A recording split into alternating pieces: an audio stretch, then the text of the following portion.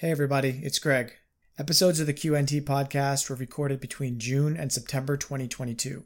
All mentions of the Patreon are now obsolete as that channel no longer exists.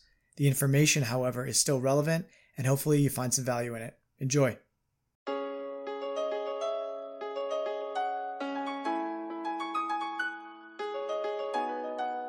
Yo, what's up everybody? This is Greg Lunt, and welcome back to another episode of the Quant Podcast, which I'm realizing is not the right name because somebody called me out on the fact that the Quant Podcast should probably be reserved for the Quant team if and when they actually ever put out a podcast. That would be a fun day, but I think we should actually come up with a name for this show. So if you guys have any name suggestions right off the bat, drop something in the comments, maybe on Telegram, and let's give this thing a real name. But for now, this is episode 5. Today is August 2nd, 2022.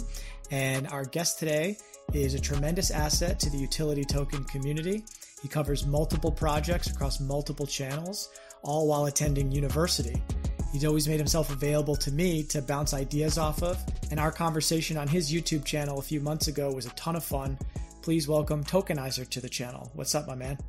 Hey man, it's awesome getting to talk with you again. I had a lot of fun last time when we were going over ODAP and network effects. So I'm really looking forward to see what we talk about today. Yeah, same. I think we had some really good chemistry and I appreciated the way that you conducted your interview. So hopefully I can return the favor. Your channel definitely brought me some awareness. And so hopefully I can do the same for you. So the way that I like to do these podcasts is instead of just jumping straight into the meat of things, I kind of do a little bit of a lightning round to start off where I ask you some non-crypto questions that, maybe you give a one sentence answer to, and they're kind of random and fun just to help the audience get to know you a little bit better. Does that sound all right? Awesome. Let's do it. All right, cool. So first question is, do you have a morning routine? And if so, what is it? Does checking the crypto prices count? Absolutely. If that's what you do, that's what you do. All right. I usually start off with that, then head out for some breakfast, go for a little run, get started with a nice little tweet. Do you have a certain breakfast that you have every day, or you kind of mix it up? I mix it up. If you had the opportunity to be immortal, would you take it? No, I don't think I'd take it. I think the cons outweigh the pros. Would you rather go back to the past and meet your ancestors, or go to the future and meet your future children or grandchildren? Meet my future grandchildren. You can see pictures of your ancestors, potentially depending if cameras were around during that time, but you can't see the future. Would you rather have a mullet for a year or be bald for 6 months? And you can't wear wigs. Be bald for 6 months. I don't think I could rock a mullet. How many hours do you get to the airport before a flight? 2. I want to say 2 on average. Would you rather talk like Yoda or breathe like Darth Vader? Breathe like Darth Vader. I feel like it'd be a bit more awkward saying sentences just completely fragmented. Yeah, fair enough. And then last question, do you believe in life on other planets?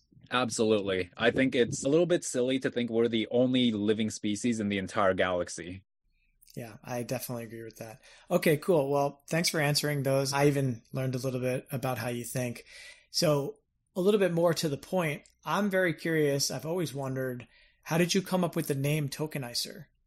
So I was actually going to take Tokenizer, so Tokenizer, but that was taken. And so I didn't really know what to do. So I was like, okay, well, I guess I could swap the Z for a C, and wasn't taken. So here we are. Well, it works out. You're a pretty nice guy. Oh, thank you. People probably still call you Tokenizer anyway and just pronounce it with the Z, right? It's a mix. I get token, I get Tokenicer, I get Tokenizer. I feel like token has stuck pretty well. Would you ever dox yourself one day? That's actually coming tomorrow. I'm doing a little face reveal on Terra Moon Ventures. So I host 2 weekly shows there. And the one we're doing tomorrow is focused on macro and technical analysis. Interesting. Okay. Well, are you giving your first name away as well, or just your face? I think just my face for now. I think the name will eventually come in due time. Do you feel like that is a release of any kind, that you're getting to do that? Or what are you feeling about that? It's definitely a little bit exciting. I think throughout the past 8 or 9 months I've been doing this, I've had a bit of a hard time tying in who I am outside of being Tokenicer to being Tokenicer. And I feel like maybe a docs reveal might help with that a little better. It sometimes feels like I'm living two lives at once sometimes. I totally feel that. Maybe we can break down that wall a little bit, and I'd love for you to give a little bit of background on yourself. If you want to just tell us kind of maybe where you grew up and how you think about your school and your work, and maybe how you found crypto and how you found quant.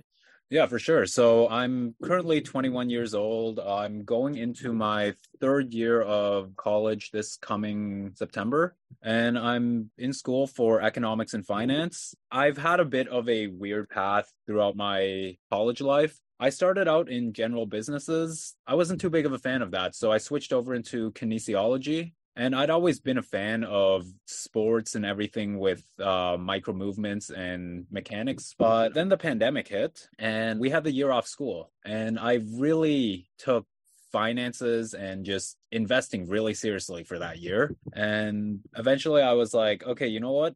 I'm really passionate about kinesiology, but I really think there's a path for me in economics and finance. And I found everything I was learning in class, I was able to tie directly into whatever I was doing with crypto at the time. Mind you, this was before Tokenicer was a concept. I realized my macroeconomics teacher was very bearish on fiat overall. So I was like, okay, well, I think I know a great solution to that, Bitcoin. So I was writing some papers basically about what Bitcoin was and the value proposition of it, of digital gold and an alternative form of money. So she found that pretty interesting. And I presented I think, 10-page document to her. And she seemed pretty orange pilled. Then fast forward a little bit, I started writing about other projects like Quant, Constellation, LCX. And these were also shown to my professor, but I think that was a little bit too far in terms of the tech for them to really understand it thoroughly. So I kind of thought like, okay, well, I don't really want to just put these articles to waste. I'm going to try publishing them somewhere because I think people would find this information valuable. And so eventually that led to me starting up a whole profile. Well, it started with a Medium account. It expanded out to YouTube, Twitter, Instagram, and here we are today. So I'm curious now, like that you've started your channel or multiple channels, you have a lot going on in your life. And, like I said in the introduction, you cover multiple projects. You listed a few of them. You have multiple channels that you put content out on, and you have all your schoolwork. What is your time and energy division? How do you deal with all of that and all the different things that you have to do? Oh man, sleep is definitely cut out a little. Start off with that. In terms of balancing time together, pretty much all I do nowadays is either work on content or I'm out at the gym or at the park shooting some hoops. So I'd say it's not terrible time management wise, especially because I'd say 99% of what I do in terms of creating content is something I really enjoy doing. Okay, well, that sounds like you have a pretty healthy lifestyle. It's exercise, it's work, and it's sleep. And that's what you have to do, I think, as a man, especially in this age when we have so much opportunity with the internet and what it provides us as far as you could say entrepreneurship, but just, trying to figure out ways to create value online that will eventually lead to some sort of monetary reward. And if you don't put in the time at this stage, you're going to find yourself way behind the eight ball later. So I admire the priorities that you've set for yourself, even at such a young age. I want to talk a little bit about quant because that is what we talk about here on this channel. And there's been a lot going on with quant, as you well know, over the past few weeks. Just a couple things that have been dropping. QNT wallets have gone over 62,000. Oracle posted quant to their main Twitter and their LinkedIn. At the same time, they've partnered with Microsoft to merge their clouds in some respect. Nexi also partnered with Microsoft. Gilbert obviously came to the Telegram channel and confirmed QNT utility. LackChain was doing some test runs on digital bonds in Spain. So a lot of things circling around quant over the last couple of weeks. I'm curious, did any of these news events stick out to you? And if so, which one? I think anything revolving around blockchain always kind of sticks out to me. I really like keeping up with what that ecosystem is building. I think out of a lot of different distributed ledger networks out there, blockchain is really one of the most exciting ones. But I think the one I was most intrigued by is Gilbert coming in, confirming utility of the QNT token. Because, like, at the end of the day, that essentially benefits all of us, right? Yeah, I mean, I definitely have my thoughts around that situation. I don't know if you were keeping up with kind of the whole drama, but yeah, I think that ultimately, I love the fact that we have the QNT token reestablished in its utility. And on top of that, I don't know if you saw the developer community manager or developer relations manager, I guess they're calling it, job listing. Did you see that? I did. I saw that the other day. I think Son posted that. Yeah, so that's pretty exciting. It's obviously not like a community manager per se, but I think it's the closest that we can expect, especially with the lack of regulation when it comes to, dealing with the community and acknowledging the token as like some sort of investment vehicle. I don't think that's necessarily the smartest move for the business to do. So right now they're saying, hey, there is a gap. Look at this situation that just happened where there was this obvious miscommunication around the token. We need somebody in place that can act as a liaison between the company and the development side of the community and what they're trying to build and what they're trying to understand. Those two things kind of rolled into one. Does that job make sense to you? Like, do you think that that will give us an opportunity to kind of learn more about the company? Assuming they do the job right, it'd give us a lot more clarity on overall the operations of Quant. Possibly the QNT token, as you mentioned, it might be a bit of a gray area to discuss that at the moment. But I do think that's a really big benefit for the Quant community overall, because a big complaint about Quant that I've noticed is there's a lack of team to community communication. Yeah, you can say that again. I agree. I think that Gilbert coming in was just great. And now having this role to establish some sort of communication, we need an open line. And that kind of brings me to my next question about Gilbert Veridian. And I know that you just did a great deep dive on your YouTube. I think you put it up on Spotify as well, where you went deep into Gilbert Veridian, his past, and what he brings to the table. Did you learn anything that you didn't know before you sat down to do that research? I'd say a large majority of everything I already knew. It was more so tying the pieces together. One thing that really stuck out with me was Gilbert being a part of the EU Blockchain Observatory Forum. That's part of the European Commission. And are you aware of the MiCA bill that's being talked around in the EU?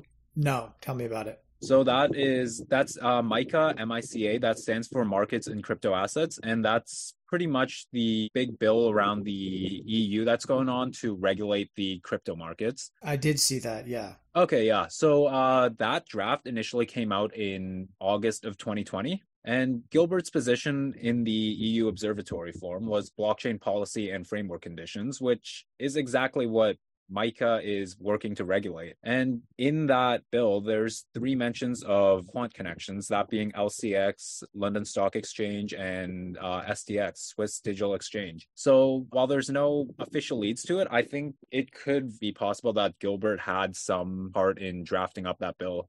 It really is amazing how intertwined he is, or Quant potentially is, in just so many things. And we say it all the time, but just how far ahead this guy really was in terms of understanding what was about to happen and still what is about to happen. We think that we're kind of caught up now, but it's like, imagine what's going through his brain now. If 6 years ago he knew where we were today, what he's thinking about right now, like what they're actually building that they can't talk about. Oh, absolutely. And I think the one thing that really stands out with Gilbert and the overall vision for Quant to me is that unlike a lot of other protocols that are built out there, and this isn't to talk down on any of them, but a lot of them decided to build out that said protocol because there were flaws within pre-existing protocol, whether that be Ethereum or Bitcoin or something else. Quant did this a completely different way. They didn't build it because of crypto, right? I mean, Gilbert had this whole vision during his time in New Southern Wales. Yeah, he was working for the Australian government, essentially building a system to help healthcare data flow across networks. And the way that it's told is that ISO basically approached him and said, hey, can we make this a standard? Or at least that's how Gilbert tells it. And that's how ISO TC307 was formed. And then Quant came after that as an expression of this technology that, connects different networks to transfer data. So this idea of starting a crypto network to be the next decentralized smart contract platform or whatever, where there's just copycats and the same things over and over with little tweaks. And it's like, this is a whole different approach. It's not crypto, it's data. It's not a single use case, it's everything. It's not one network, it's connecting all the networks. It's not off the grid, decentralized. It's bringing together through regulation and a form of centralization that is probably inevitable anyway. So agree, this is a totally different approach than any other project. And you mentioned that one of the projects that you cover outside of Quant is Constellation. And that is a partner of Quant, or at least they were at one point. I think there's always been a lot of questions, at least in the last few months, that I've seen around, like, are they still partners? What are they doing together? Would you mind giving us just like a few sentences on what Constellation is? The ticker is DAG. What is that project? And how do you see them overlapping with Quant? Yeah, so DAG Constellation Network, they operate as similar to a smart contract layer 1, but they say they are a layer 0, so below the blockchain layer. And essentially what they do is they break every message and transaction within their network down as data, because fundamentally that's what everything really is on chain, right? They're really focused on IoT and machine learning. And what's really interesting about them is that they've kind of scrapped the whole idea of smart contracts, because the current state of smart contracts is really focused on if X happens, then let Y happen. And state channels essentially give it a much more robust definition of what each contract could do. And essentially, it lets you build your own microprocessing and micro transactional business on their network. Now, where the synergy with Quant comes in, as you mentioned, some people have been asking about it for the past couple months. This is similar to a lot of Quant's other crypto to crypto partnerships. So like Alliance Block, Unison, LCX. They've previously announced this, but there's been little to no further announcement of that. I think a large reason for that is because these projects are all building out their own respective protocols. And I'd say most of these are working to not only be regulated, but build something actually innovative. So it could just be that each respective project is looking to kind of build out the infrastructure and foundation for their networks before continuing and executing out these partnership goals. Yeah, maybe it's just like, hey, our leadership respects your leadership. We think that, the partnerships that you're establishing early on are promising. Because I know like Constellation's working with the Department of Defense, right? And a couple of other military focused projects. Is that right? Yeah, the Department of Defense actually is just an umbrella for all of the defense agencies under there, but there are a couple private sector military grade data companies that they are collaborating with. Yeah, so maybe Quant looks at something like that. They see, LCX working with all these different regulatory bodies in Liechtenstein, but none of the technology is really there to actually release anything that means anything because we're just so early. It just comes back to the we're so early thing. So maybe these partnerships are just kind of like a hat tip, like, hey, let's keep each other in the loop. If we need to connect on a regular basis, let's look at each other's code, let's share ideas. And then as far as actually releasing kind of, joint products and things, we're just maybe a little too early for that. Yeah, definitely. I mean, I think we have to keep in mind just about every one of these protocols are 5 years old or less. Yeah, we say we're so early as kind of a turn of phrase, but really it's incredibly accurate. And we still have years to go before this stuff really hits any sort of mainstream level. You have to keep in mind the scope of adoption. And if you look at the total number of users on the internet versus the total number of users within crypto or Web3, whatever you want to call it, we've still got a long ways to go. A long way to go. And that brings me into a question that I got from one of the patrons, Quantalicious. And he wanted to know from you, what is your vision of the fourth industrial revolution? because you look at a lot of these utility projects, we are so early. Can you project 5, 10 years out? What do you see this technology bringing to the world? Yeah, okay. So I'd say that technology will really be mass used in every industry, much more than it is today. I think automation is going to be a very big factor within the fourth industrial revolution. I think a lot of jobs will likely be replaced because of that. Maybe that sounds a bit unfortunate, but I mean, we've kind of seen this with every single revolution. And then this is the Internet of Value, right? So I think the idea of sending true economic value anywhere in the world, that will be really interesting to see that pretty much happening at scale. As for utilization, I think data will become much more used than it is today. It's the fastest growing asset we have in the world, but I think there's a lot more use cases to how we can use that data and what that data can define as. Do you think that users will be able to control their own data to have those use cases, or what do you mean by that?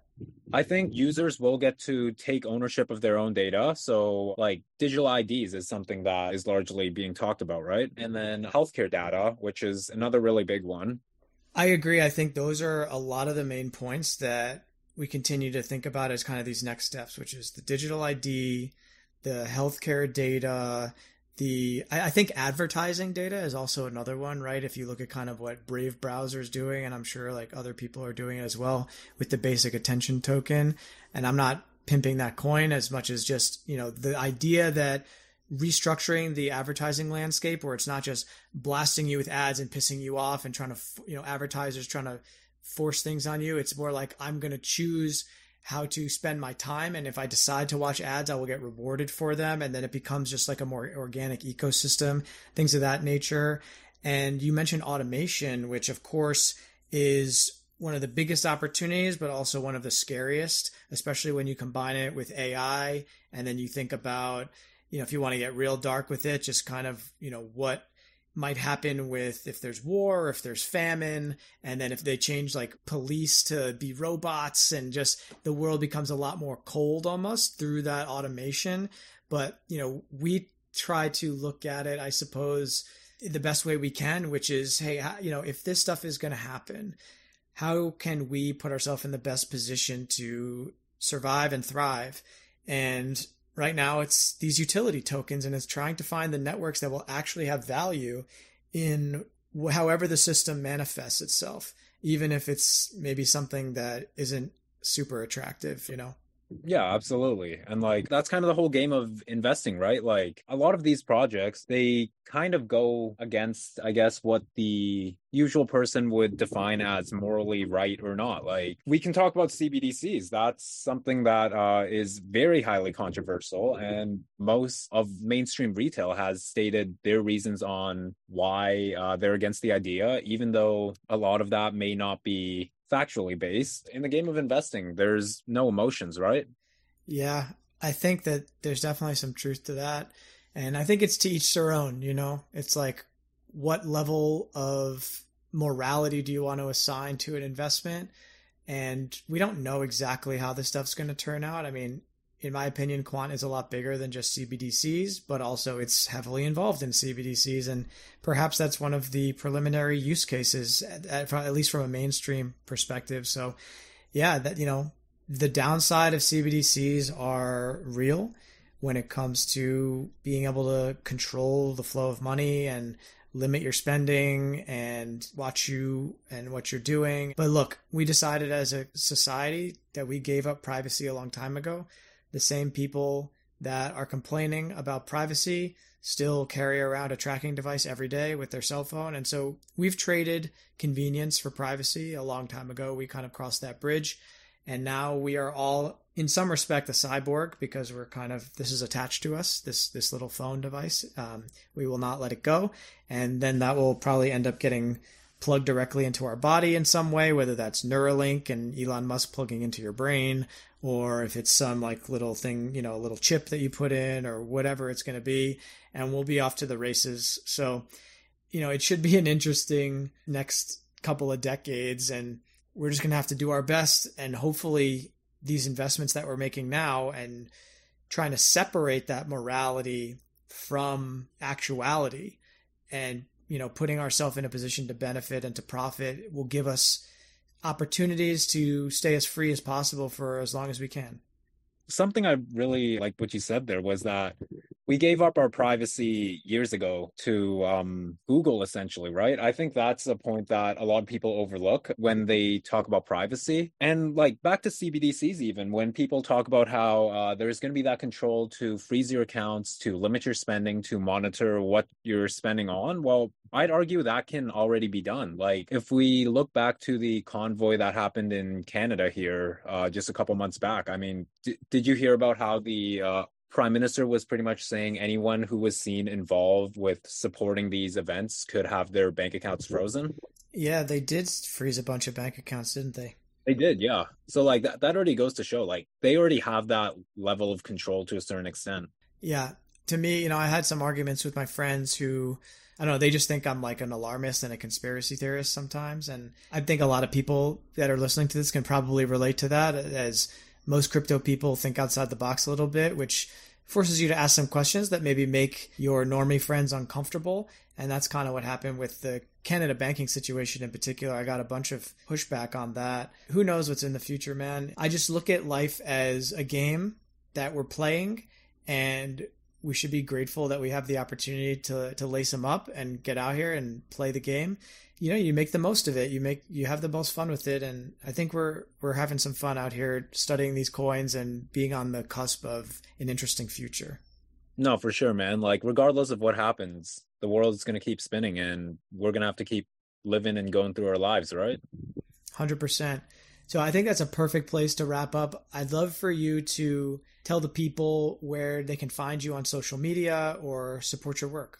All right. Yeah, you guys can check me out on Tokenicer.network. I have pretty much all my content platforms plugged in there. So Twitter, YouTube, Medium, Spotify, and some of my other highlights of my content there, like the interview I previously had with Greg, where we talked about ODAP. You guys can find that right at Tokenicer.network.